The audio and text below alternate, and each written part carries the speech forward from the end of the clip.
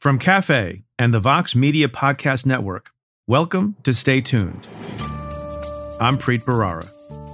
Anybody who's come and turned the lens onto the United States from outside, who have experienced or studied war-torn societies, is deeply troubled by the things that they're seeing here in the United States now. And if we saw this in another country that was one of our closest allies, we'd be trying to stage an intervention. That's Dr. Fiona Hill. She's a foreign policy expert at the Brookings Institution, specializing in Russian and European affairs. From 2017 to 2019, she served as a senior director on the National Security Council, where she was the Trump administration's top Russia advisor. You may remember Dr. Hill as a key witness in the first impeachment of Donald Trump, the one that centered around his efforts to get Ukraine to announce an investigation into Joe Biden and his son Hunter. If the president or anyone else impedes or subverts the national security of the United States in order to further domestic, political, or personal interests, that's more than worthy of your attention. But we must not let domestic politics stop us from defending ourselves against the foreign powers who truly wish us harm. Now she's out with a new book, There's Nothing for You Here, Finding Opportunity in the 21st Century. Dr. Hill joins me to discuss her unique upbringing, what she witnessed and endured in the Trump White House, and the potential for America to slip into autocracy. That's coming up. Stay tuned. Support for this podcast comes from Planned Parenthood. It's hard to imagine a world where we leave future generations with fewer rights and freedoms. Since the Supreme Court's decision to overturn Roe v. Wade, politicians in nearly every state have introduced bills aimed at blocking people from getting the essential sexual and reproductive care they need, including abortion. Planned Parenthood believes everyone deserves access to care, and with supporters like you, they can reclaim our rights and protect and expand access to abortion care. Visit PlannedParenthood.org/future to learn more and support their cause. Support for this show comes from Slack. You're a growing business, and you can't afford to slow down. If anything, you could probably use a few more hours in the day. That's why the most successful growing businesses are working together in Slack. Slack is where work happens, with all your people, data, and information in one AI-powered place. Start a call instantly in huddles and ditch cumbersome calendar invites. Or build an automation with Workflow Builder to take routine tasks off your plate. No coding required. Grow your business in Slack. Visit slack.com to get started.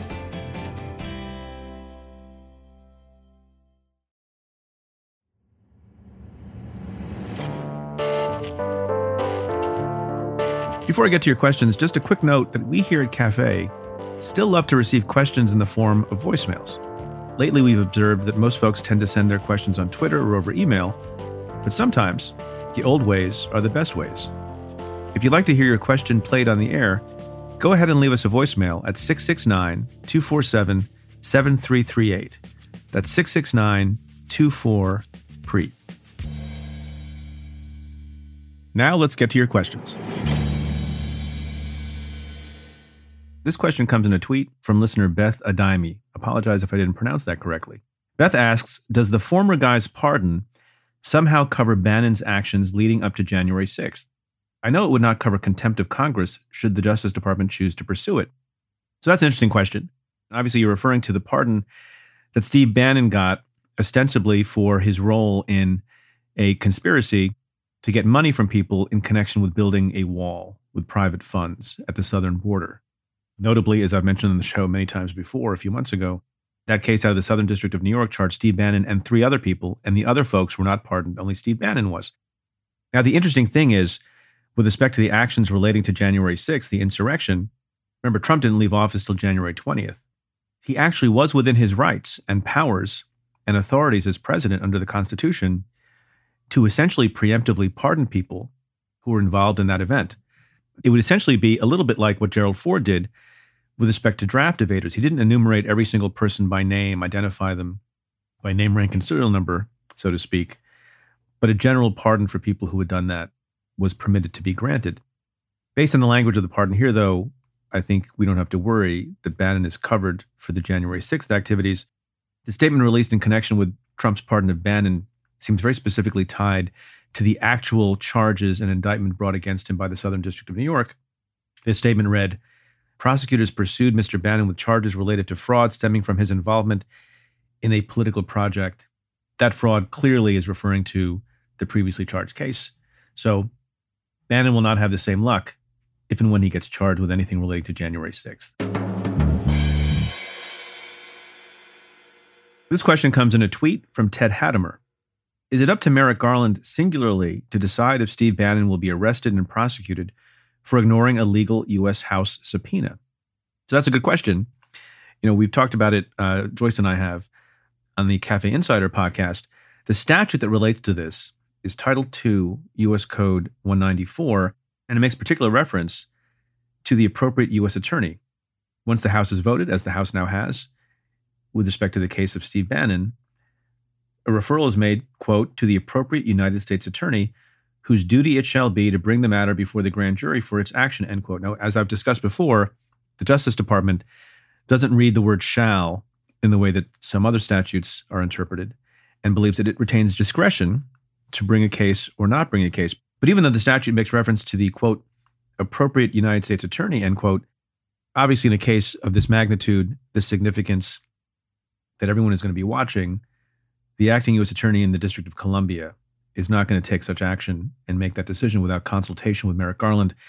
So I think it really will be effectively the decision of Merrick Garland, as you put it, singularly. This next question comes in a tweet from Kathleen Moore, who expresses a sentiment that's pretty common, that I've heard a lot with respect to the January 6th insurrection, and that I've heard a lot over the years of my career as a prosecutor. And she asks, why is it taking so long to arrest and prosecute the planners of the January 6th insurrection? Now, obviously, scores and scores of people have been arrested for participating in the insurrection, charged around the country in federal court, charges of varying degrees of seriousness. There have been guilty pleas. There has been sentencing. But the question as to the planners is something that I hear all the time. And what I usually answer is, you know, these things take time. Evidence takes time to gather. Leads take time to pursue. I thought I would, on this occasion, do what I sometimes do and answer a question from a listener with the words of someone else. And in this case, and you may not love these words, Bradley Moss, who is a national security lawyer and often represents whistleblowers in his practice, had the following thread in response to questions like this on Twitter. And so if you're angry about his response, you can tweet at him. And Bradley Moss has this to say, quote, some of you on this website need to crack open a beer, pour a glass of wine, or simply log off for a moment. Enough with the why hasn't Garland arrested person A over crime X stuff already. You're starting to sound like the MAGA folks towards the end of Trump's tenure. If there is a case to be made against a member of Congress or their staff tied up in what happened on January 6th, I'm confident Garland will let DOJ pursue it to the end. I've seen nothing that indicates he views the events of that day as anything less than an attempted coup. What he is not going to do is authorize arrests just to make you all feel better. He wants a case that will win, not just a case for the sake of having a case and the media splash. That requires time, effort, and patience. It requires leveraging lower-hanging fruit first. And it doesn't mean there is a viable criminal case to be brought in the end. Some of these folks, and you all know which members of Congress I'm referencing, are despicable, but they're not stupid. They likely knew just how far to take it without crossing the criminal line. So, Bradley says, just chill for a few. Whatever is going to happen in the 1/6 criminal investigations is going to happen. And no one will be happier than me if it means some of those despicable individuals are held accountable. End quote. So that said, send your thoughts, questions, comments to letters@cafe.com.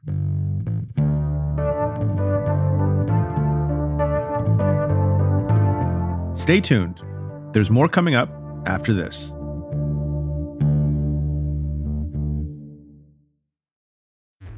Support for Stay Tuned comes from Mint Mobile. If there's one thing that all former U.S. attorneys for the Southern District of New York have in common, it's that we love a good sauce. It's even rumored, although I can't fact-check this, that Ogden Hoffman, who served in the position from 1841 to 1845, never ate a meal dry. Now you're probably asking, what does sauce have to do with my cell phone bill? It's because Mint Mobile's secret sauce is that they sell all of their wireless services online. They cut out the cost of retail stores and pass those sweet savings directly to you. For a limited time, their premium wireless plans are just $15 a month when you purchase a 3-month plan. To get the new customer offer and your new 3-month unlimited wireless plan for just $15 a month, you can go to mintmobile.com/Preet. That's mintmobile.com/Preet. Cut your wireless bill to $15 a month at mintmobile.com/Preet. $45 upfront payment required, equivalent to $15 a month. New customers on first 3-month plan only. Speed slower above 40 gigabytes on an unlimited plan. Additional taxes, fees, and restrictions apply. See Mint Mobile for details. Support for Stay Tuned comes from Squarespace. In this day and age, if you're starting a new project, one of the first things on your to-do list is creating a website. That might seem a bit scary at first, especially if you've never done it before. But there are tools out there that make it easy for anyone to create their own site, like Squarespace. Squarespace is an all-in-one platform that you can use to build a website and help people find your ventures. Creating a website with Squarespace is straightforward and painless, even if it's your first time making one. Whether you want to sell your products or a service, or need a place to host your blog or portfolio, Squarespace can help you get your name out there and makes it easy to find on the web. They have plenty of tools to help make your first website look pretty great too, all while customizing it to fit your particular needs. Because your site is your own, and it shouldn't be fit into a one-size-fits-all box. Get the functionality and the unique look that you need. Head to squarespace.com/tuned to save 10% off your first purchase of a website or domain using code TUNED.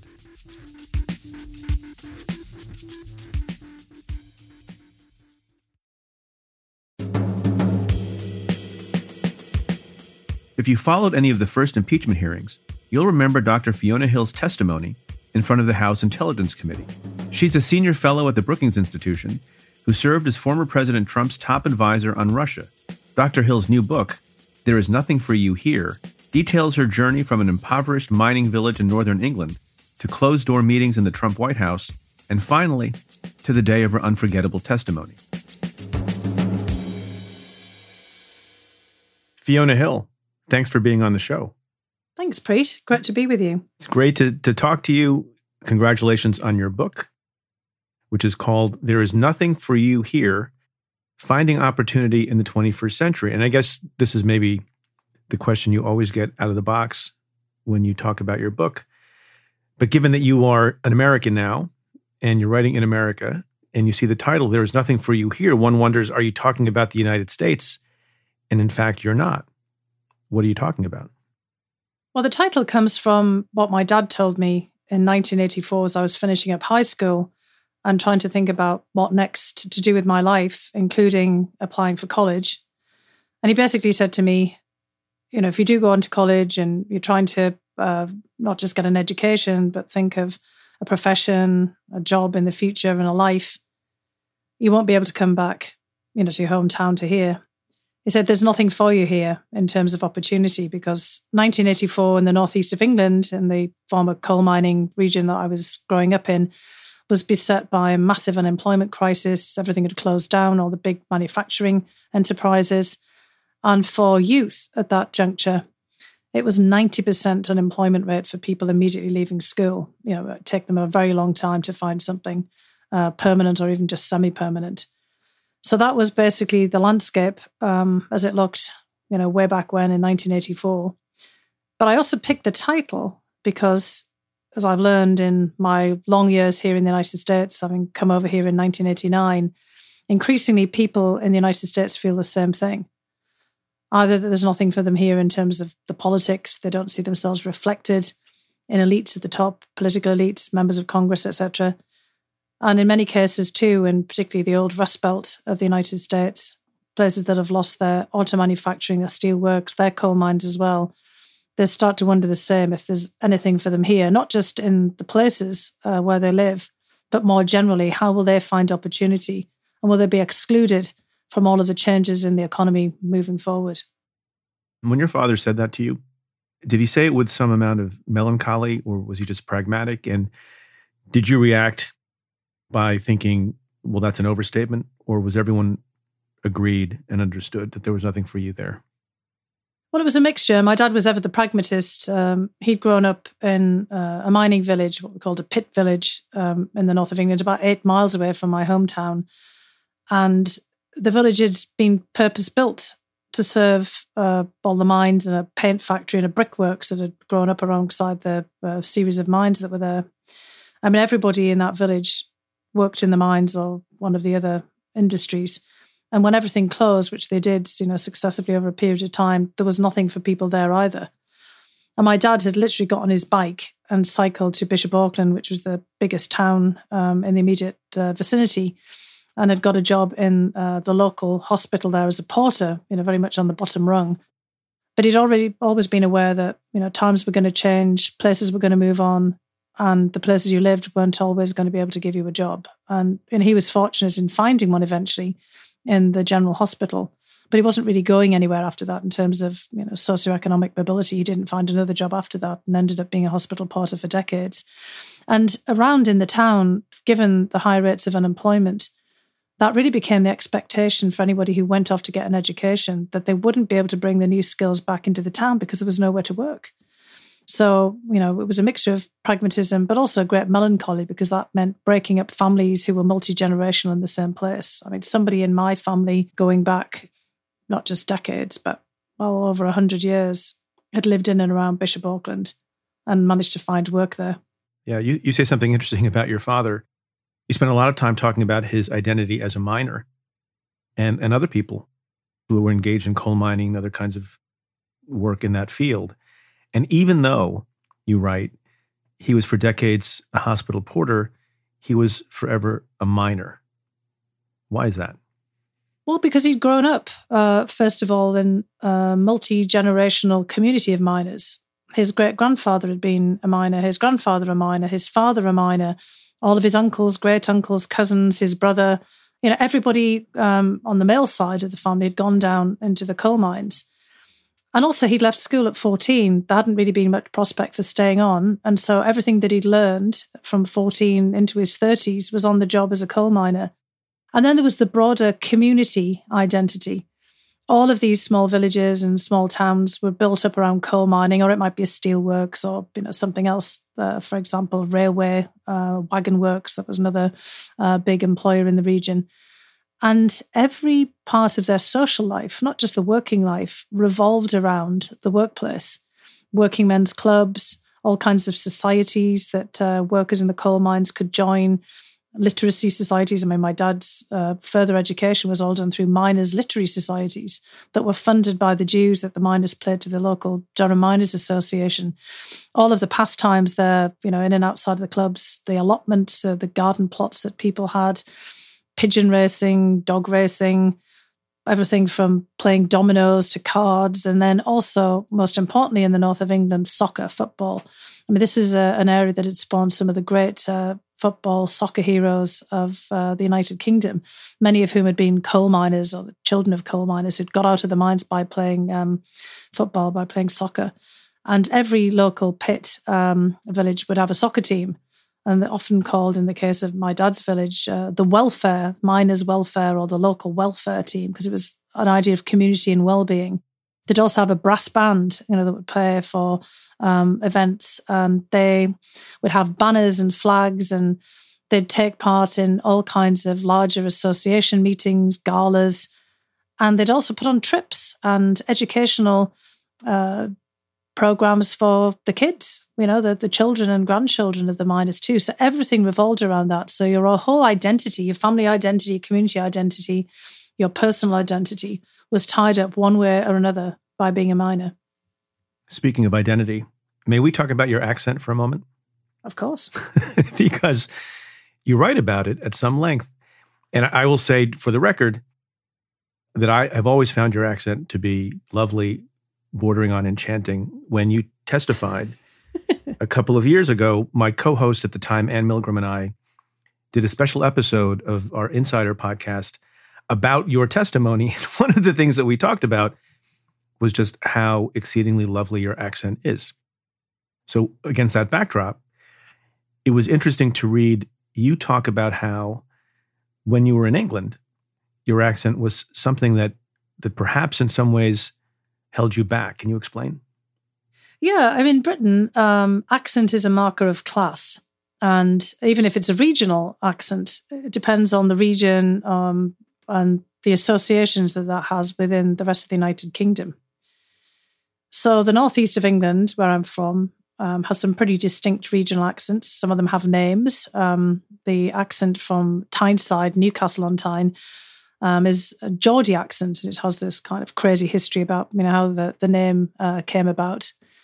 And the part of the northeast that I come from, which is around the River Wear, one of the three great rivers of the northeast, the Tyne, the Tees and the Wear, has a distinctive set of different accents depending on where you're from.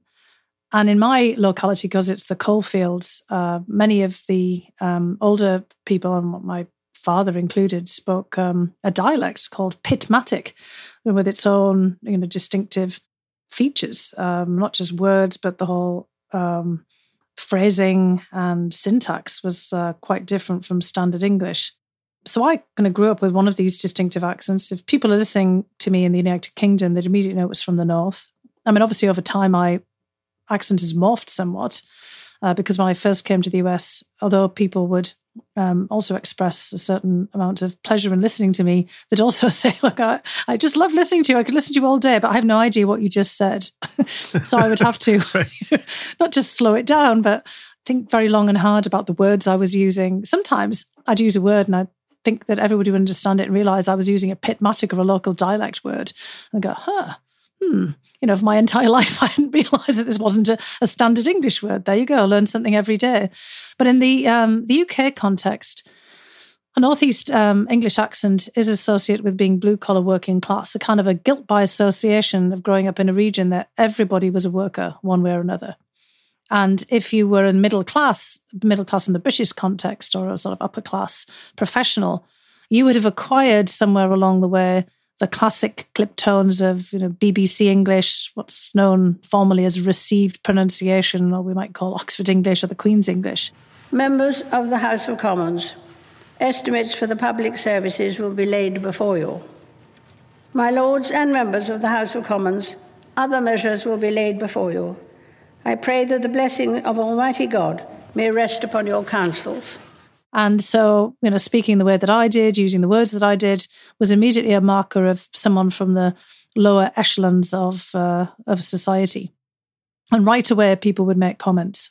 And I talk in the book about how that accent and the way that I spoke followed me, all the way, even into the United States when I'd encounter other Brits.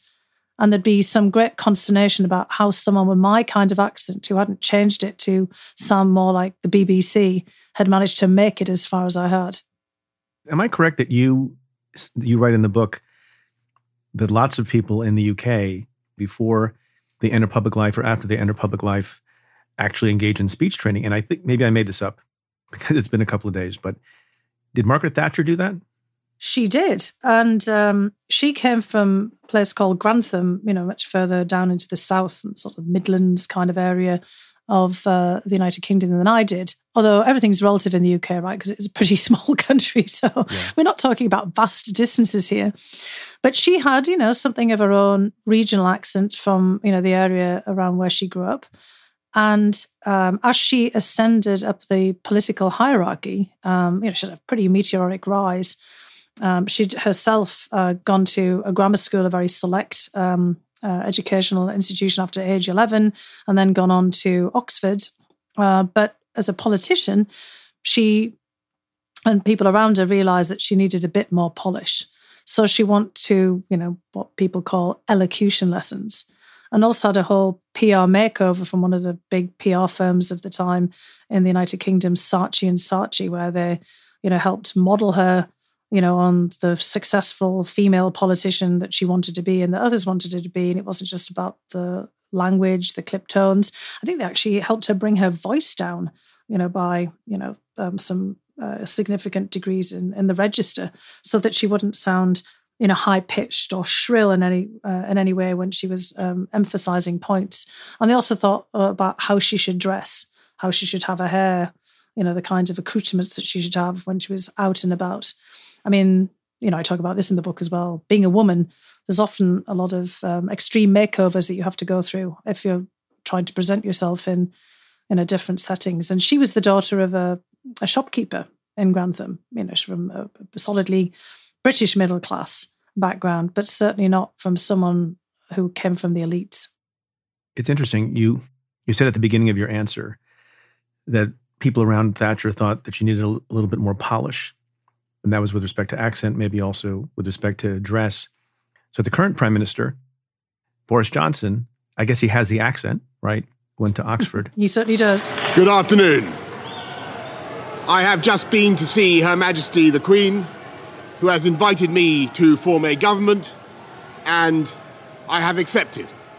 Does he have the polish, or does polish mean something different, or does it not matter anymore in modern Western politics? Well, I think it does matter, actually, because, we obsess about it a lot, don't we? Everybody in politics is always making comments about how people look all the time. I don't think it should matter. And I'm very hopeful that in the world of Zoom, that we'll start to be a little kinder and less critical of each other, after we've all been in little boxes for some time. Just behind us right now, the sleeping dog is no longer sleeping, but is barking. That's Lola, my dog. Who doesn't have to worry about Hi, Lola. appearances. Yeah, she's in the background. I think it was basically the mailman came, the classic dog barks at mailman moment. What kind of accent does Lola have? Maryland? Yeah, she has, I think she has a kind of Midwestern accent. She's actually from Wisconsin. Oh, okay. Yeah, there you go. Standard English is spoken there, they say. Yeah, I think that they say that that's where all of the best announcers in the United States come from, isn't it? It's supposed to be that neutral accent, Midwestern. So she's got a neutral dog barking accent when she's calling out there. Do you think you talk about this issue of how women have to care about how they dress, and you talk about how your team around you made suggestions when you had to testify in the first impeachment proceeding. Is there a double standard whereby Boris Johnson does not have to comb his hair? Well, Boris Johnson deliberately uncombs his hair, if that makes sense. So I always have this kind of image in my head about, when he gets up in the morning, he does a special ruffling session on his hair and, maybe has an even special mess up my hair comb. Because for Boris Johnson... It's the anti-comb. He is the anti-comb, exactly. And he's this is all very studied. Because Boris Johnson is trying to appeal across class in the opposite direction. Because Margaret Thatcher had to appeal to the grandees of the Tory party, which she was most notably not part of. She was a clever girl who had risen up through the grammar school and elite education system, but she wasn't, from, the storied Tory party, Conservative party background as the offspring of an aristocrat, like Winston Churchill was, for example, from the Dukes of Marlborough's family. Certainly from, other elite, long-established families who've dominated a lot of British politics for generations. Boris Johnson, on the other hand, comes very much from part of the establishment, although he himself has a fascinating background because his family are a product of all kinds of immigration, including an Ottoman Turkish political figure who was assassinated. It's a fascinating family history that he has. But he went to Eton, probably the most famous school in the United Kingdom, along with Harrow and Westminster. And then he went on from there to Oxford and had all the kind of classic lifetime politician jobs, from being a journalist and a commentator. And, he hasn't certainly toiled down a coal mine or been behind the counter of a grocery shop or, all the kinds of other things of the people he's trying to appeal to. So what he does appeal to instead is Britain's great appreciation for the kind of countercultural, somewhat comedic, slapstick kind of figure. And he does a lot of physical comedy, lots of self-deprecating pratfalls, along with the tousled hair and the permanently rumpled clothing. And he seeks to entertain and to divert attention away from his incredibly plummy old Etonian accent, and to make people think that he's one of them, more relatable. And, that is all part of the reverse Margaret Thatcher, Saatchi and Saatchi recommendations. Right. Is there a version of that applies to Donald Trump? He obviously does not engage in physical comedy, really. But is there some of that also insofar as he's a self-described billionaire, but he figures out a way to appeal to people at the other end of the socioeconomic spectrum. Yeah, because he talks the talk. He uses the same points of reference. He talks in his own words as the man of the people, to sort of appeal to people who have not gone on to college. He tries to sort of sell them also a lifestyle of rich and famous, of somebody who's self-made, basically sort of saying, you could be this as well. And he's also listening to people, very keenly following polling and trying to kind of figure out exactly the things to say to engage directly. I think he's a very clever retail politician, in the same way that Boris Johnson is. But I mean, he's, obviously modulated his speech. Perhaps he's always been speaking like that from having, grown up on the, streets of Queens, modulating to fit into the background. It's all a kind of camouflage and sort of a way of engaging with those around you and basically saying to people what they want to hear. I want to ask you one more thing about your childhood and the way in which it affects your later work. And then we'll talk about some things, more recent history. You talk a lot about your brushes with poverty when you were young and the difficulties your family had, which I think is important to understand about you. But you also say that experience gave you a, quote, unique set of insights, offering me an entirely different perspective on global affairs from those of the majority of national security experts, end quote. Explain what you mean by that. Well, look, when we study other countries from even the national security perspective and, you're trying to assess what's happening in the broader social dynamics, it's usually in a very abstract way. Looking at polling data, survey data, looking at the kind of macroeconomic situation, and then, some of the micro level data that you can accumulate. And most people are analysing this from, a very intellectual perspective. And I realised as soon as I got to university and sort of started moving through my research that I was actually a living data point. I was the kind of person, and my family were the kind of people that people studied, to kind of assess how the working classes might think about something or how, broader societal factors might play out. And so, for me, this wasn't abstract, this was real life. And I think it gave me a very different appreciation of the kind of phenomena that, I'd be looking at later on, because I could certainly relate it to real people. This wasn't just, information that had been collected in anonymous surveys, or, basically just raw socioeconomic data. There was always a human dimension to it for me. Sometimes it was me directly, or it was members of my family. And does that have a specific impact on you as a national security expert as opposed to a general expert on government? I think it does. And look, I've met other people who've, come from the same sorts of backgrounds, and it's the same perspective for them. I mean, you question things a little more differently, and, you have also more of a comparative perspective to bring to the table, just a whole different worldview. And when I was looking, I look at other world leaders, for example, who've come up that way.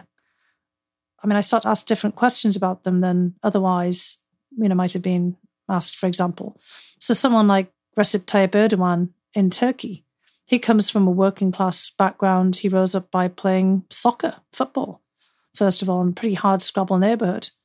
Vladimir Putin, grows up in a communal flat in what was then Leningrad, now St. Petersburg.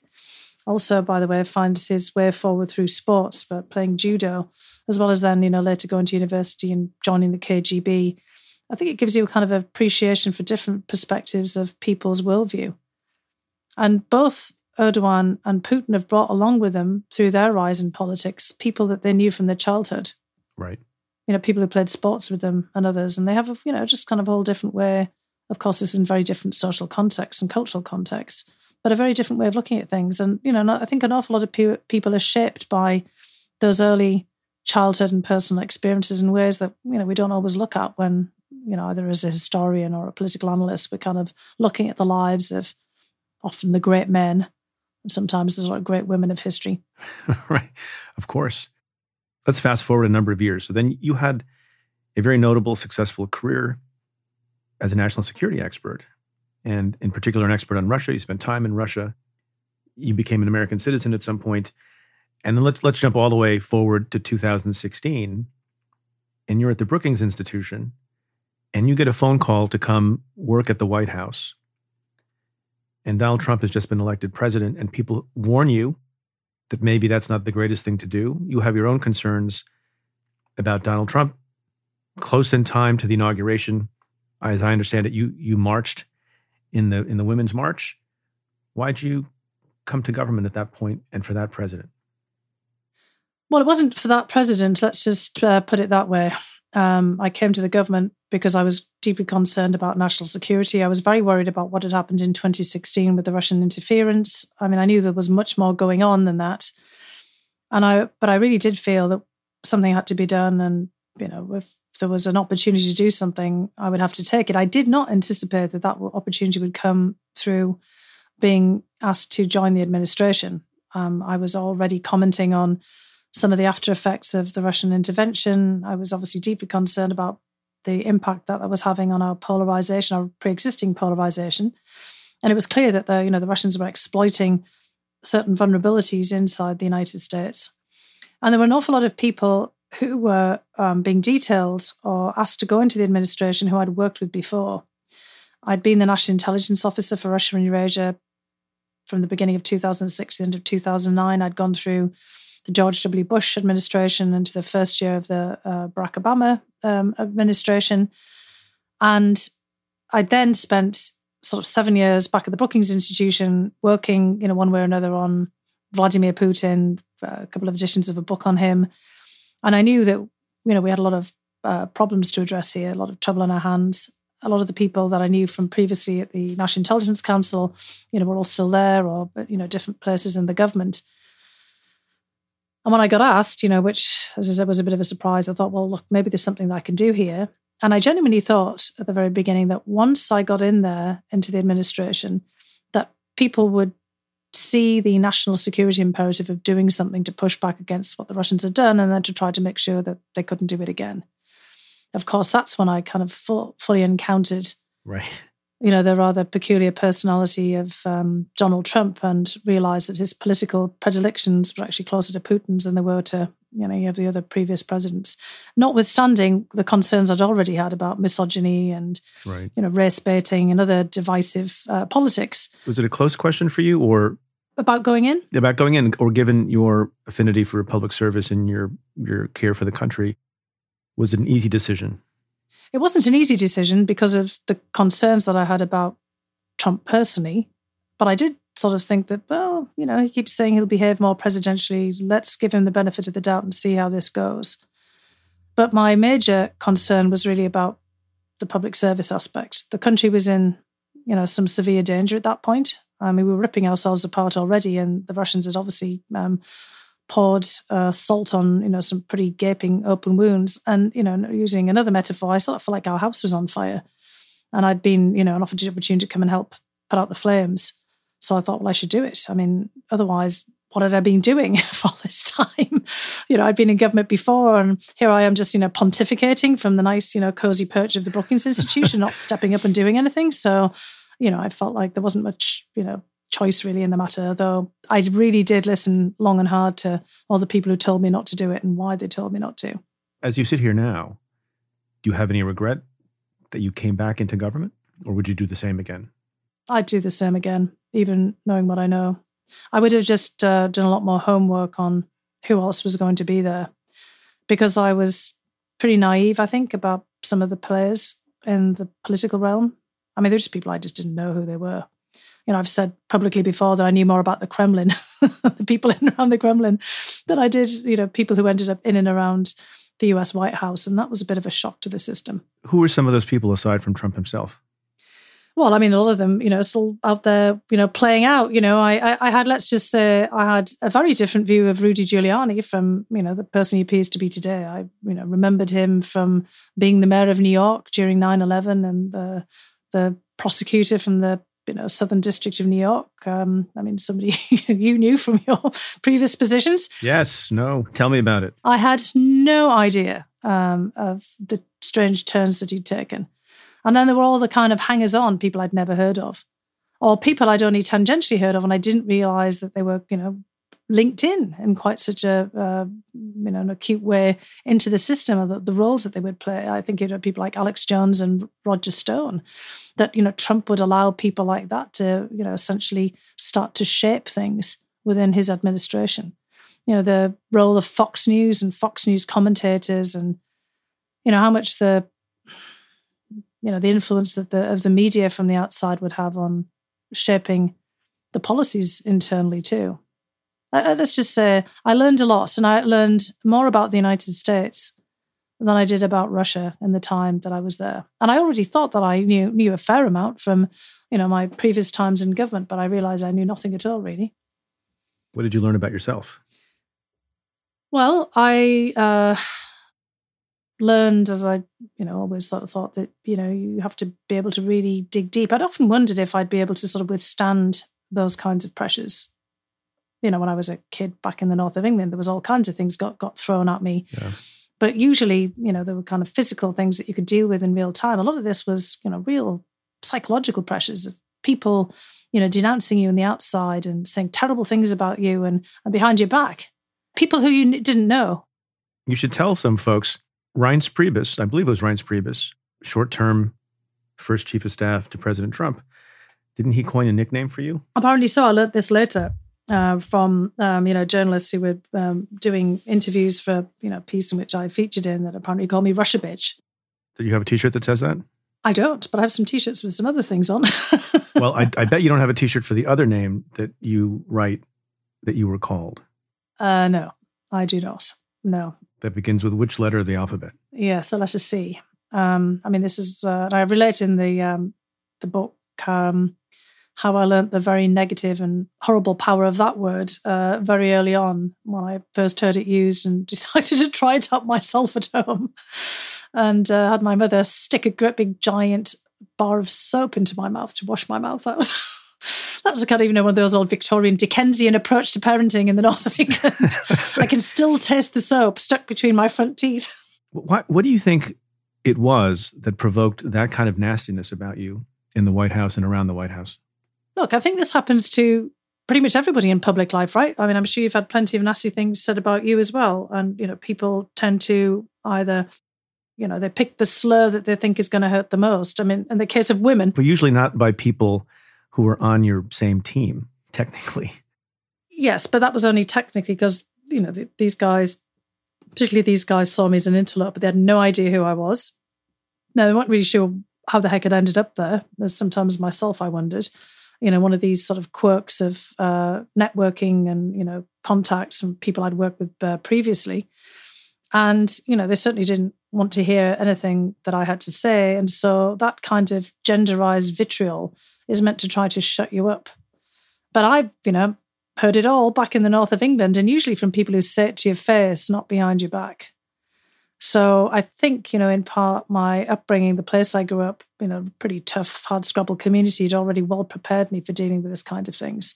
As I said, what I wasn't really prepared for was the kind of cowardice that came along with it. People just lambasting you, from a distance on the internet, kind of this sort of insidious stuff, people who are anonymous, just, calling you names and trying to get rid of you. And the hundreds of threats and threatening comments, using these kinds of words and calling me things like a fascist whore and the N-word as well, which I found perplexing. And, just like, what is the matter with people?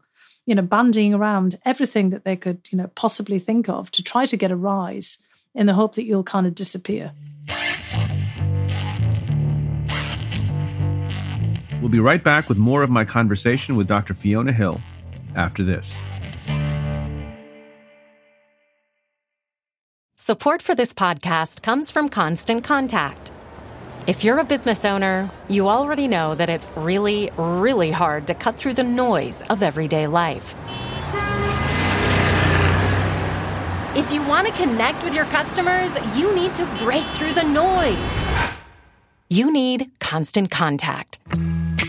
Constant Contact is a marketing platform that makes it easy to reach new audiences, grow your customer list, and connect over email, text, social media, and more. Whether you're a marketing guru or just learning the ropes, Constant Contact offers writing assistance tools and automation features that make it simple to say the right thing at the right time.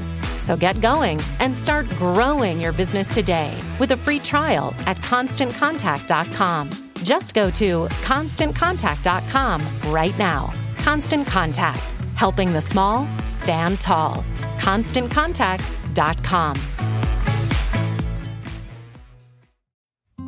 Support for this show comes from Sylvan Learning. As a parent, you want your child to have every opportunity, but giving them the tools they need to tackle every challenge, that takes a team. Now more than ever, educational support tailored exactly to what your child needs can make all the difference. That's why parents have trusted Sylvan Learning for 45 years as the ultimate teammate in their child's educational journey, instilling in them a love for learning and a passion for reaching the next level. And Sylvan's Insight Assessment can identify gaps in learning and areas that could be of concern for your child. It's a 360-degree view into your child's learning that you can't find anywhere else, and helps ensure that your child didn't miss something in school that might put them at a disadvantage in the future. And right now, it's the best price of the year at $29. Go to sylvan29.com to learn more and get your child's assessment for only $29. That's SYLVAN29.com. Your book is not just memoir, and it doesn't just talk about your participation in the impeachment proceedings and your expertise about Putin, but also a little bit of a trenchant analysis of what is happening in America and what is to come. And you have this sentence that I'd like you to elaborate on. Quote, Russia is America's ghost of Christmas future, a harbinger of things to come if we can't adjust course and heal our political polarization. And I know what you're saying, because you draw parallels to what has happened in Russia over the last number of decades and the slide back into autocracy or greater autocracy. But isn't it fair to say that in the case of Russia, there was no multiple centuries long tradition of multicultural and pluralistic democracy, whereas here there is? Is the comparison fair, and what do you mean by the comparison? Well, the comparison is obviously meant to shock, but I do think it's fair because in the case of Russia, there's been many attempts to create a much more pluralistic society going back, into even the imperial period, of upsurge of, the educated members of, the kind of Russian society, trying to sort of reach out to heal divisions there and to, put the country on a different footing. But in the 1990s, there really was building up on the reforms that Mikhail Gorbachev had initiated in the end of the 1980s, a real experiment in democratization. And in fact, look, there were books written by American political scientists affirming that Russia was on a democratic path and that it wouldn't turn around. But of course, they hadn't really banked on the kind of leadership that emerged with Vladimir Putin, and also the disaffection that people felt for this democratic experiment on a number of fronts. First of all, there was a massive economic collapse in the 1990s. So an awful lot of people felt that, okay, this democratic experiment came along with great poverty and wrenching dislocation. I didn't really get a lot out of this. And then there was also this failure to inculcate the rule of law. And it enables a kleptocratic oligarchic elite to emerge, who had basically siphoned off the assets of the state during privatization. And the failure also to really emphasize the independence of the judiciary, all of these later, and the political party system as well getting hollowed out over a period of time, enables Vladimir Putin to, roll back those sort of freedoms and political gains of the 1990s successively over the last 21 years that he's been in power. It didn't happen all at once. This is what I mean about the United States. Yes, we've had centuries-long experiment in democracy. We've been evolving all the time because we haven't been perfect by any stretch. And, we've had the Civil War, we've had the Reconstruction period that got reversed, we've had the Civil Rights Movement, we've had all kinds of efforts, expanding the suffrage. We've had so many periods that, where we could have taken steps back, but we've always tried to make steps forward. And right now, we're at another of those inflection points. But do you think right now is a more dangerous and fraught inflection point than before? I think it's one of those inflection points that's as fraught as it has been before in some of those other episodes that I was relating. And this is where the sort of similarities with post-1990s Russia come in. Because we're seeing assaults on the independence of the judiciary. You experienced that. And, the whole kind of legal system. We've seen assaults on the electoral system. I mean, by our own president, basically saying no point in, voting because your vote won't count. It's all illegal. The elections are going to be stolen. And, and also to be fair on that front as well, after 2016, there were many people saying that Trump wasn't elected either by the American people. He was elected by Vladimir Putin and the security services. And now that, makes Trump and others feel quite justified in, taking this up a notch to a much larger scale. Even though, of course, the big difference in 2016, and one of the many differences, of course, was that Hillary Clinton conceded the election pretty quickly. She conceded the election. The concession matters. That's what we count on. We count on the concession. It really matters. And there was a peaceful transfer of authority, just like there was in 2000. Al Gore and George W. Bush as well. I mean, we've established this, even in, really difficult contested times. We now have a situation where the former guy still says he's the guy and he will be the future guy. And he is just, perpetrating an enormous lie about the state of our democracy and the presidency and executive power. We've also got the chipping away at the independence of all of our institutions of the state, getting rid of professional employees. And this is, the previous administration, replacing them with loyalists. Removing congressional oversight and the kind of checks and the balances in the system. And then the party system itself is in a state of disarray.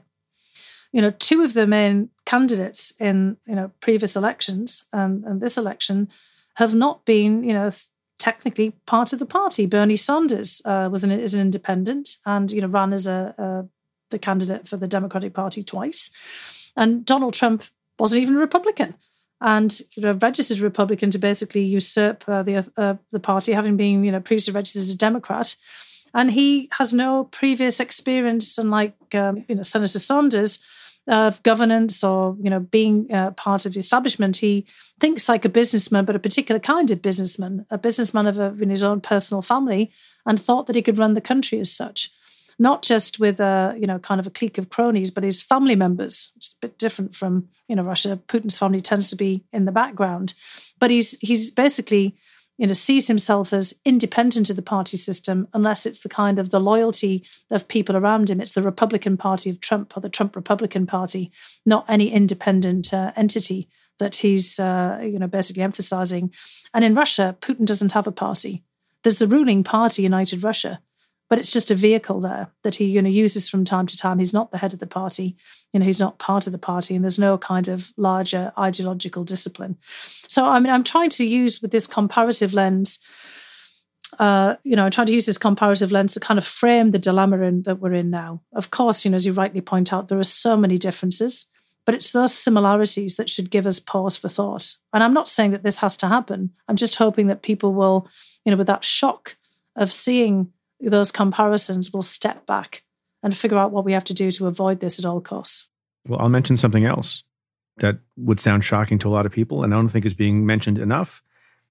And it's a real future scenario. We talk generally about slides to autocracy and the undermining of our institutions and the trampling of norms, and all of that is well and good. But there's a particular thing that, I don't know if you'll agree with me, that whether by legitimate or illegitimate means can come to pass before long, and that is a return of Donald Trump to the White House. That is a very real and feasible possibility. Do you agree? I do. And, I think that's, for us, an impending disaster. And, people say, well, if he wins free and fair, but, all the signs are that won't be the case. And that's the same in Russia. Vladimir Putin probably, would get a majority of the votes, a slim majority, or let's say plurality of the votes. But there are many efforts to suppress the vote so that the turnout is really low, which is just what happened in the recent parliamentary elections in Russia. Because, in opinion polling, people are very dissatisfied with the system that they have. And, the Communist Party of all things. It's not the Communist Party of our fathers and grandfathers, the Communist Party of the Soviet Union, but did remarkably well in the recent parliamentary elections because people are fed up. But a lot of them just don't want to vote. And so I think there's a real scenario here in the United States where Donald Trump could win because lots of people don't come out because they just don't see the point. They've been told that the election isn't going to work for them, that their vote doesn't count, it's going to be stolen. And others have actually been actively stopped from voting because of changes or made sure that their vote doesn't count, the redistricting and all the kinds of efforts to actually stop people from voting, to raise the barriers and the hurdles of voting even higher. And also, we've learned now through successive elections that you can pretty much use the electoral college to your advantage and, win by a very narrow margin there and, not at all make progress in the popular vote. So, I mean, these are, some of the peculiarities of the American system that actually lend themselves to a demagogue and somebody who is not supportive of a democratic process to, basically get themselves into power. Right. And the example has been made. The model has been created so that other folks, including a number of people who aspire to the presidency on the Republican side as we speak, are borrowing behaviors from Donald Trump. Other people are starting to call elections illegitimate.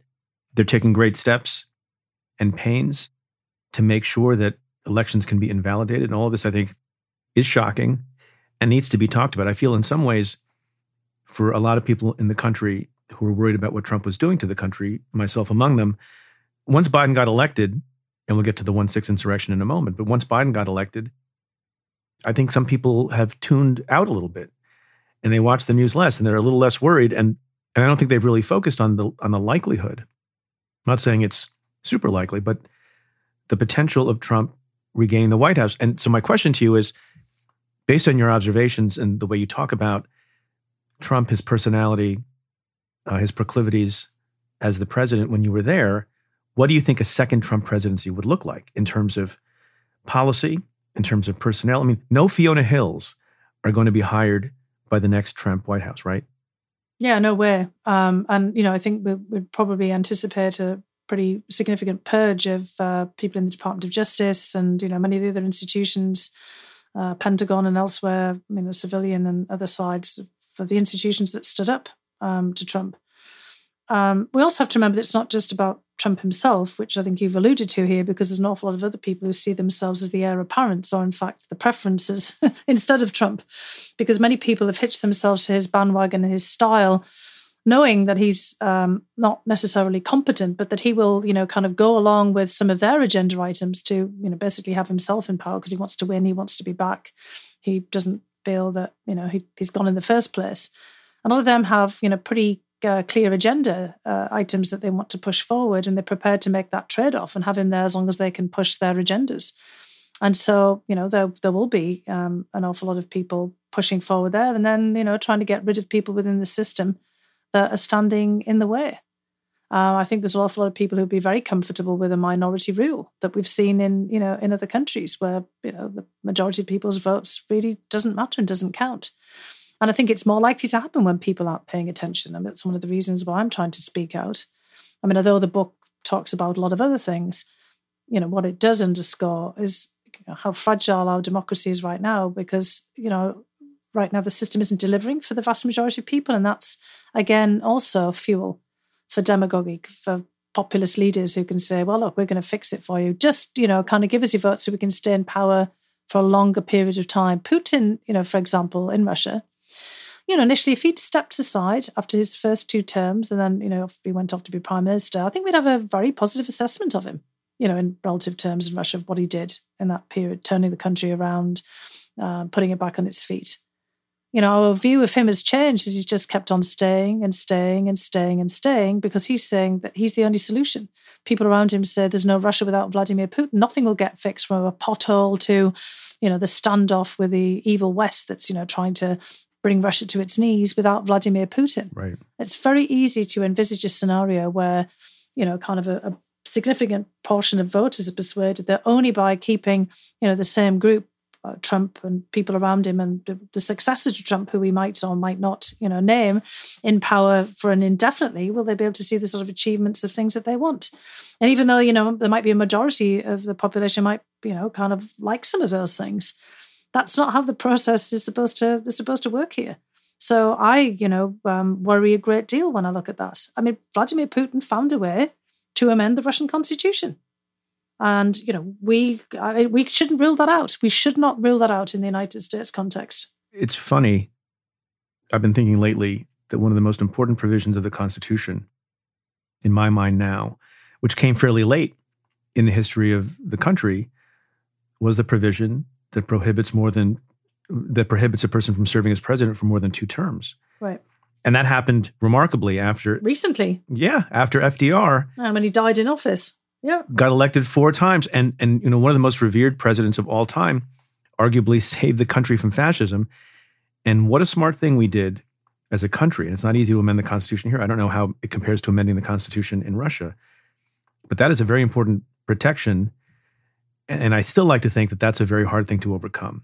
That whatever Trump does, the bar on serving more than twice as president would be a very hard thing to change. But, you never know. And I think people need to be cognizant of that. I want to talk, you at sort of close to the end of your book, as you go somewhat chronologically, talk about the moment that you testify first behind closed doors and then in public with respect to the Ukraine affair. One question I had for you, and we were talking about internally in the team, do you have an alumni group with the other witnesses? Do you and Marie Yovanovitch and Alexander Vindman and others, do you have like a bi-weekly beer or something? We haven't because of COVID, but perhaps we should. But we do all keep in touch with each other. I think when people have gone through. I'd like to come if you have that. Okay. I'd like to come, and I'll buy the first round. First beer, good. Yeah, I mean, when you've all been through something like this, obviously, it does tend to sort of forge different sets of relationships. But there were many people who were snarled up in the impeachment trial who had to give testimony as well. People who, certainly didn't anticipate doing that and who were still on their jobs actually within the government and still continue to be admirable public servants. And, they really should be commended for really sticking to their oath to the Constitution there. So it wasn't just, those of us who tended to kind of be more in the spotlight, but many others who were still there in the government. What was the hardest part about testifying for you? For me, it was just really the aspersions that were being cast, not just against me, but against all of my colleagues. This idea that we were, as Jim Jordan and others kept putting it, deep state coup plotting bureaucrats. It's a total mouthful being able to say all of this. Don't put that on a T-shirt. No, and that somehow we were disloyal, traitors, un-American by stepping forward to tell the truth and to uphold our oath of office.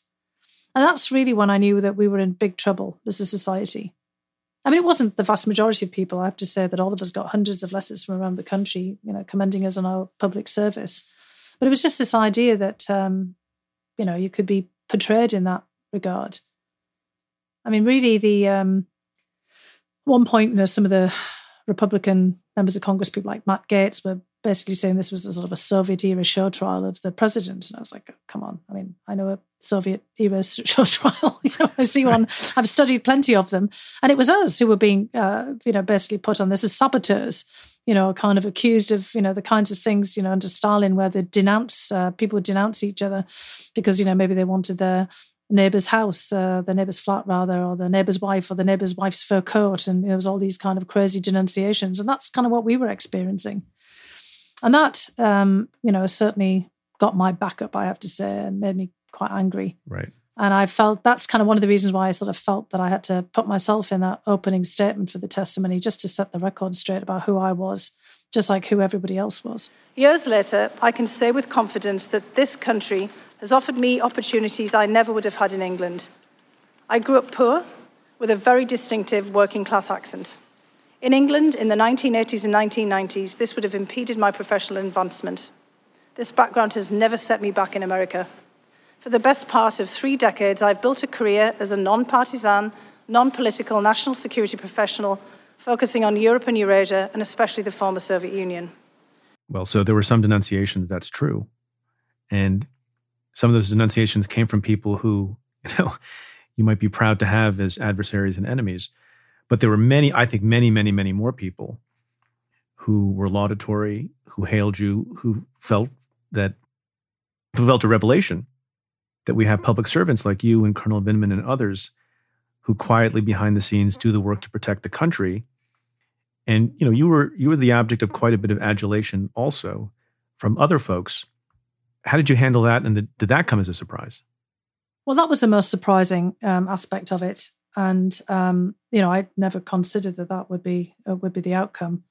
One of the, person, who was really in the spotlight of this, as well as, Lieutenant Colonel Vindman, who was really harshly and unfairly treated, is, of course, Marie Ivanovich. Yeah. And her removal had been the precipitating factor for everything, because everybody around the government knew that this was grossly unfair, unwarranted, and a sign of, something pretty nefarious going on in the background, because she was one of the most respected members of the diplomatic corps and one of the very few women at her level. So there was a sort of a double attack there, not just on, the best of our diplomatic service, but also one of the few women, at the very top of the profession here.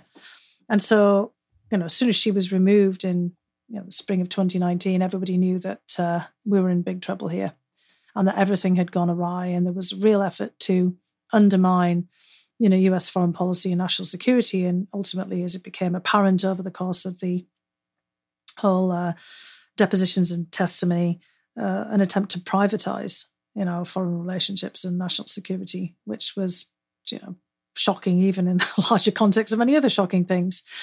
And so, as I said, I hadn't really thought about how this would all be received. But for me and for the others, it was important to speak out against this. It's always important to tell the truth. Yeah. We bring our kids up to tell the truth. I don't know what, members of Congress are telling their kids at the moment. Don't pay any attention to mummy and daddy when we lie on television. Something like that. Please just tell me the truth about what you did, don't do as I do, but do as I say. That's never the best sort of parenting approach. I really do wonder about that because, certainly when I was growing up, telling lies had consequences. No, they just don't admit it. They don't admit that they lie. That's the way you get around it. They don't concede that they lie. And with respect to some things, the argument grows, Trump actually believes some of the lies, even though there's contrary evidence. Oh, I think he does. Actually, just from first-hand observation. I think he's sort of talked himself because he can't basically countenance the truth and certainly admit it to himself.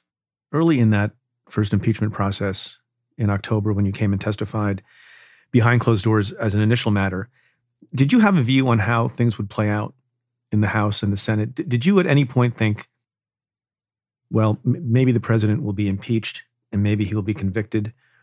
Or did you have the opposite view that we'll put this all out in the record, it's my patriotic duty to do so, but at the end of the day, it will fail in the Senate? Or were you not thinking about that at all? In the initial phase, I didn't think about that. I thought the latter, that I guess my duty to do this needs to be all out on the record. I believe in representational government. I believe in congressional oversight, which it seems that members of Congress are throwing out the window, that check and balance on executive power. But it was only really kind of later as we got to the public testimony and when I saw the way that things were playing out by a lot of people just thinking of this as just a political game and the statements that they were said, where I thought, well, they're just making a mockery of all of this. And, history will not judge them or any of us well for not taking this more seriously. Nor does the international community, honestly, because, you have to also, bear in mind as an immigrant and, lots of family members in other places, I was certainly hearing an earful, from other people watching this elsewhere, just saying, what on earth is going on in the United States? Because the United States, certainly for my family and, relatives, have been a beacon and the gold standard for how to run elections and, how to do things, competence of government. And we were just showing rank incompetence and disregard for any kind of due process, being a political or otherwise. And that was a shock to people, how far the United States had fallen. A great delight for somebody like Vladimir Putin or, others who would rather that the United States was sort of consigned to, in their view, the ash heap of history and just to kind of become a middling power that everyone can disregard. But for others who are looking to the United States for leadership, this is a tragedy. Were you surprised that Trump ended up getting impeached a second time? Well, I think for all of us, getting impeached a second time, getting impeached the first time is a bit of it's a shocking achievement, isn't it? I don't know whether that's a double win or, what this is there.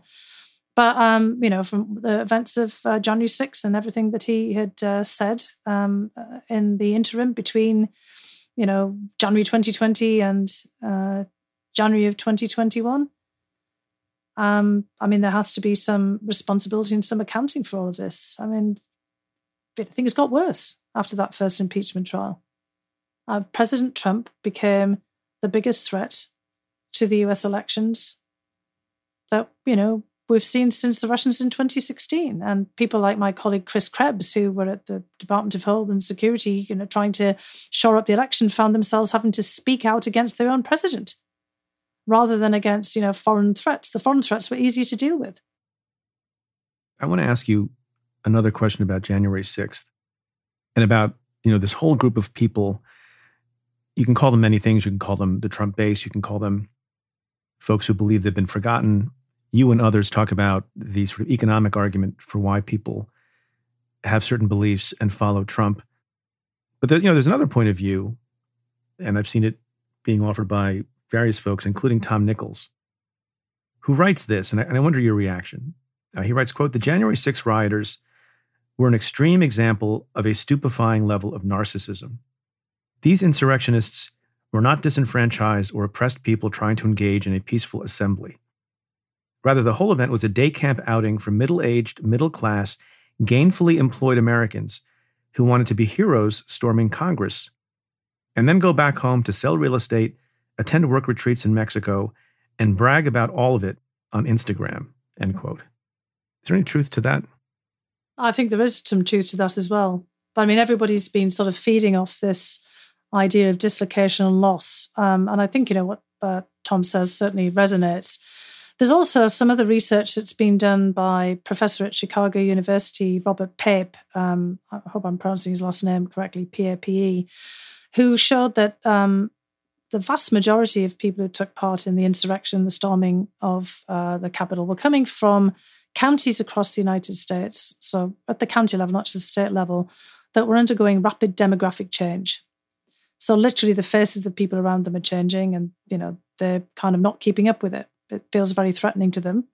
And they'd also, although they'd, been, as Tom Nichols suggests, solidly middle class, maybe had some kind of financial problems in the wake of the Great Recession, the financial crisis of 2008, 2009.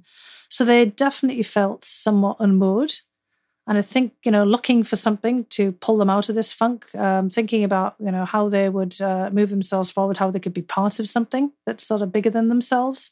All of these factors come to play.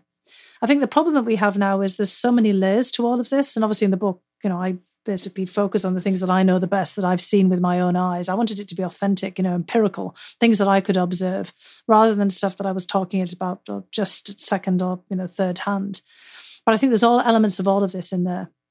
And, we are at one of these moments where we're especially vulnerable and ripe for demagoguery and tyranny.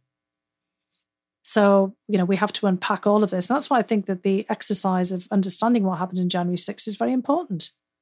Again, it's not just who these people were, why they did it, but, how did the whole environment around them sort of shape what they did in the larger context? And that includes what happened on Facebook, failures of law enforcement, et cetera, et cetera. I've quoted you recently more than once as describing the January 6th insurrection as a dress rehearsal. Yeah. You and I have been mostly talking about, what may happen politically in the future with Trumpism and Trump himself. How much do you worry, given your expertise on these issues in a number of countries? How concerned are you about significant violence in America? I'm worried a lot about it. So just yesterday or the day before, I got a nasty phone call on my home phone, which I probably should switch off again, as I did during the testimony. Somebody saying, why are you, Fiona Hill, inciting civil war? And I think it's because I described in one media interview that I thought the United States was in a status of cold civil war right now. because we've already got violence. We've had so many episodes of violence over the last several years. And, President Trump has encouraged so much of this. We remember, during the violence around the Black Lives Matter movements and the Proud Boys, instead of asking them to, cease and desist, he tells them to, basically stand by. And, all the kind of encouragement, the fighting talk, the literal fighting talk, that he uses. In, kind of some of the research work that I've done, back in the past on ethnic and civil violence, Trump would be called a violent entrepreneur. Basically somebody who, kind of talks the fighting talk to get people all stirred up. And many of the places that I've looked at that have ended up in civil wars, often on an ethnic basis, not just on a political basis, have been when there's been a tipping point in society, either in the economy, overwhelming levels of inequality and, people getting incredibly dissatisfied. And, you see that in the uprisings around the Arab Spring, for example. Or when there's a demographic tipping point where kind of people feel that they're losing their place in society. That can be either through immigration or just demographic change. And a lot of the demographic change in the United States is being driven by intermarriage and birth rates, not by immigration. Immigration is some of the lowest it's ever been, in US history, contrary to what you would think. That was a surprising statistic. Yeah, I know, exactly. I mean, if anybody wants to have a look more at this, there's my colleague at Brookings, Bill Frey, Frey, has some amazing, interactive information and maps and things, looking at the census from 2020, very deep analysis showing a lot of this information. And so we're at one of those tipping points. Then you also look at polling. And in social surveys that I participated in, years back, again, looking at ethno-political and other civil violence, when you reach a point where about 12% of respondents say that they'd be willing to basically commit an act of violence to further whatever cause it is that they're promoting, and they feel that there's no other way to make their voice heard, then you're in real trouble. And that's where we are right now. And we're seeing in polling that people see the opponent in really stark terms, and the primary identification in the United States now tends to be Democratic or Republican, blue or red. The people call it tribal, but, you can call it whatever you want. I mean, we've basically got people seeing themselves getting divided into these hostile groupings. They don't want members of their family to marry into the opposing side. And again, this could be an ethnic group. I mean, I've seen this in places like Armenia and Azerbaijan, Nagorno-Karabakh, all kinds of places that I've, studied in the past where you've had these outbreaks of really nasty violence. And also people kind of saying that they're so opposed to the side that they think that, they become dehumanized and that violence is the only way to, teach people a lesson. So we're seeing all of that right now. That is why I and many other people are extremely worried. And anybody who's come and turned the lens onto the United States from outside, who have experienced or studied war-torn societies, is deeply troubled by the things that they're seeing here in the United States now. And if we saw this in another country that was one of our closest allies, we'd be trying to stage an intervention. Yeah, that's one of the best ways of thinking about it. And I don't mean a military intervention. I mean a intervention where we'd, take them off right. to one side, say, hey, you need a bit of mediation. We did that very successfully. In Northern Ireland, I keep, of course, Northern Ireland's having a resurgence of the troubles in the wake of Brexit, but I think we could do with some of our, European colleagues coming and giving us a bit of a hand here, bringing some of that expertise back again. Fiona Hill, I want to thank you for spending so much time with us. I want to thank you for your service. I want to thank you for what you've written in this book. It's very important, and I really enjoyed it. There is nothing for you here. Finding opportunity in the 21st century. Fiona Hill, thanks very much. Thank you so much, Pete. It's been a pleasure.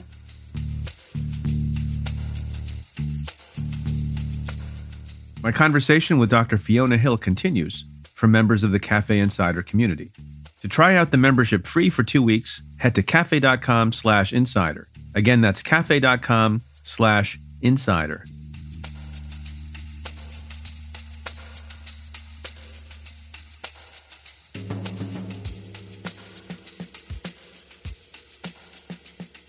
So, folks, lately I've been thinking a lot about and talking a lot about and sometimes writing about the issue of whether or not we can have good faith debate and what the nature of good faith debate is in this country.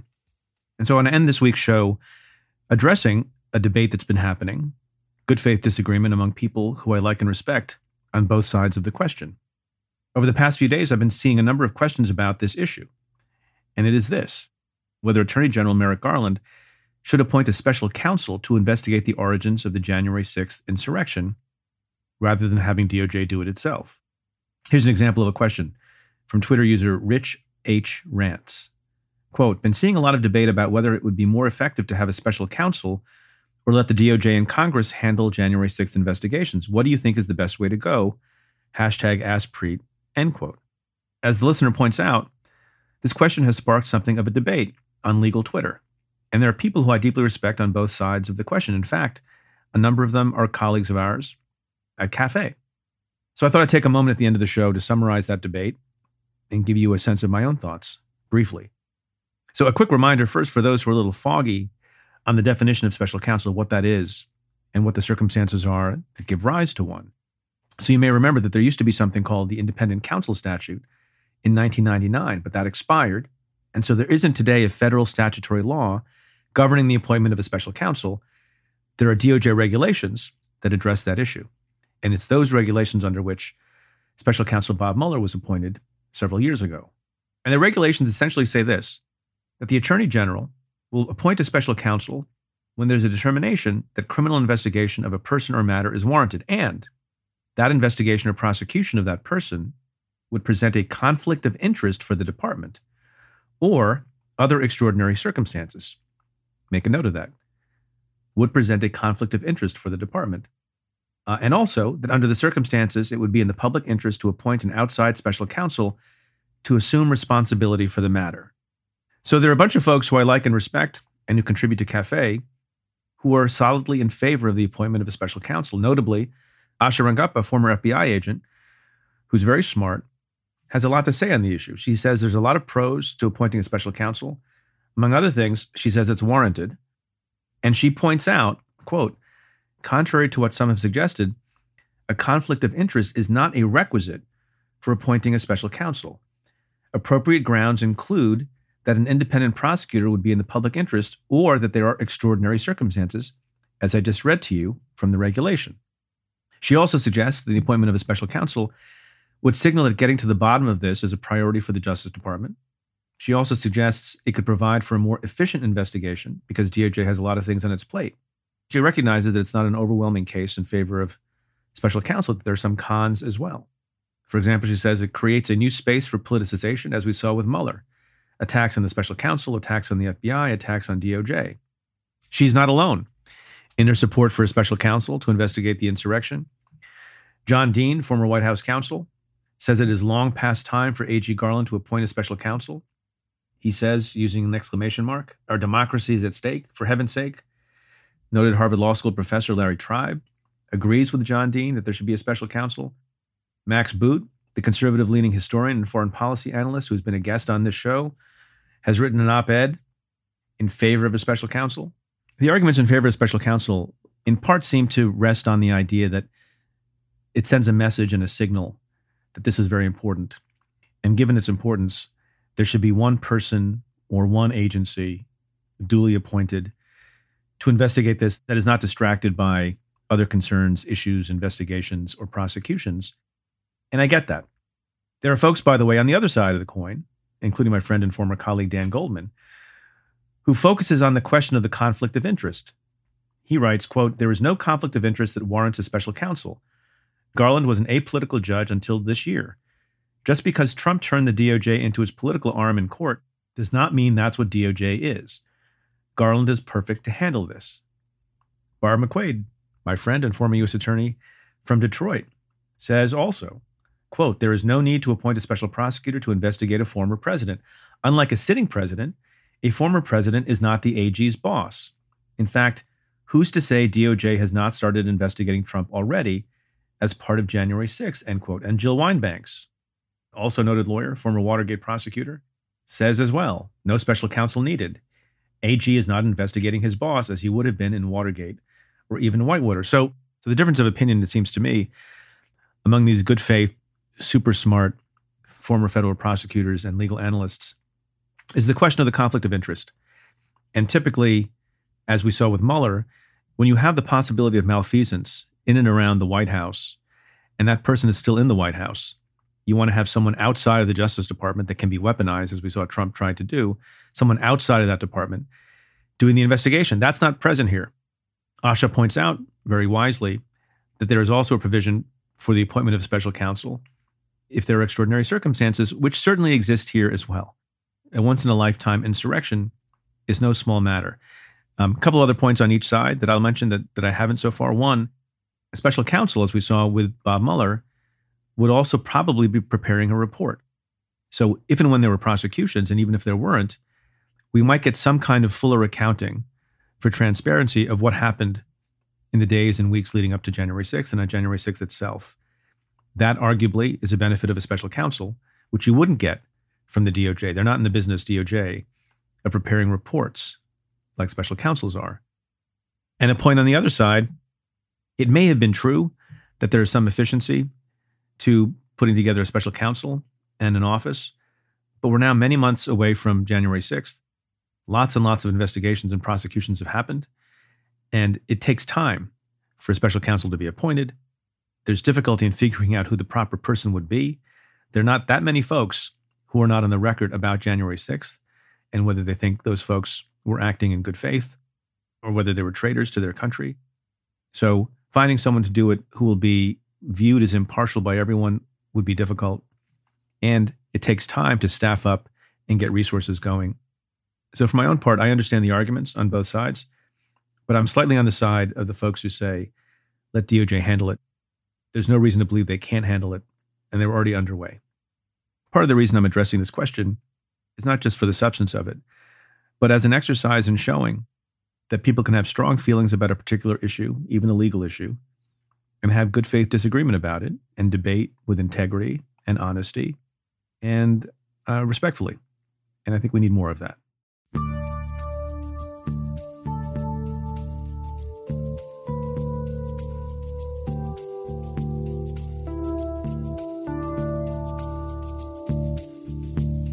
Well, that's it for this episode of Stay Tuned. Thanks again to my guest, Dr. Fiona Hill.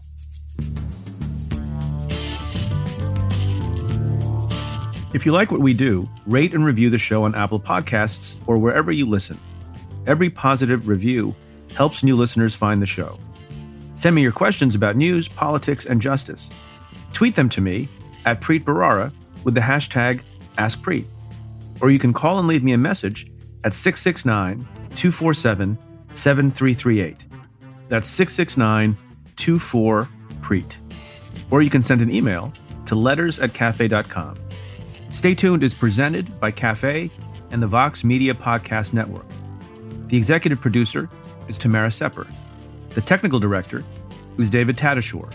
The senior producers are Adam Waller and Matthew Billy. And the Cafe team is David Kurlander, Sam Ozer-Staten, Noah Azulai, Nat Wiener, Jake Kaplan, Chris Boylan, Sean Walsh, Chelsea Simmons, and Namita Shah. Our music is by Andrew Dost. I'm your host, Preet Bharara. Stay tuned.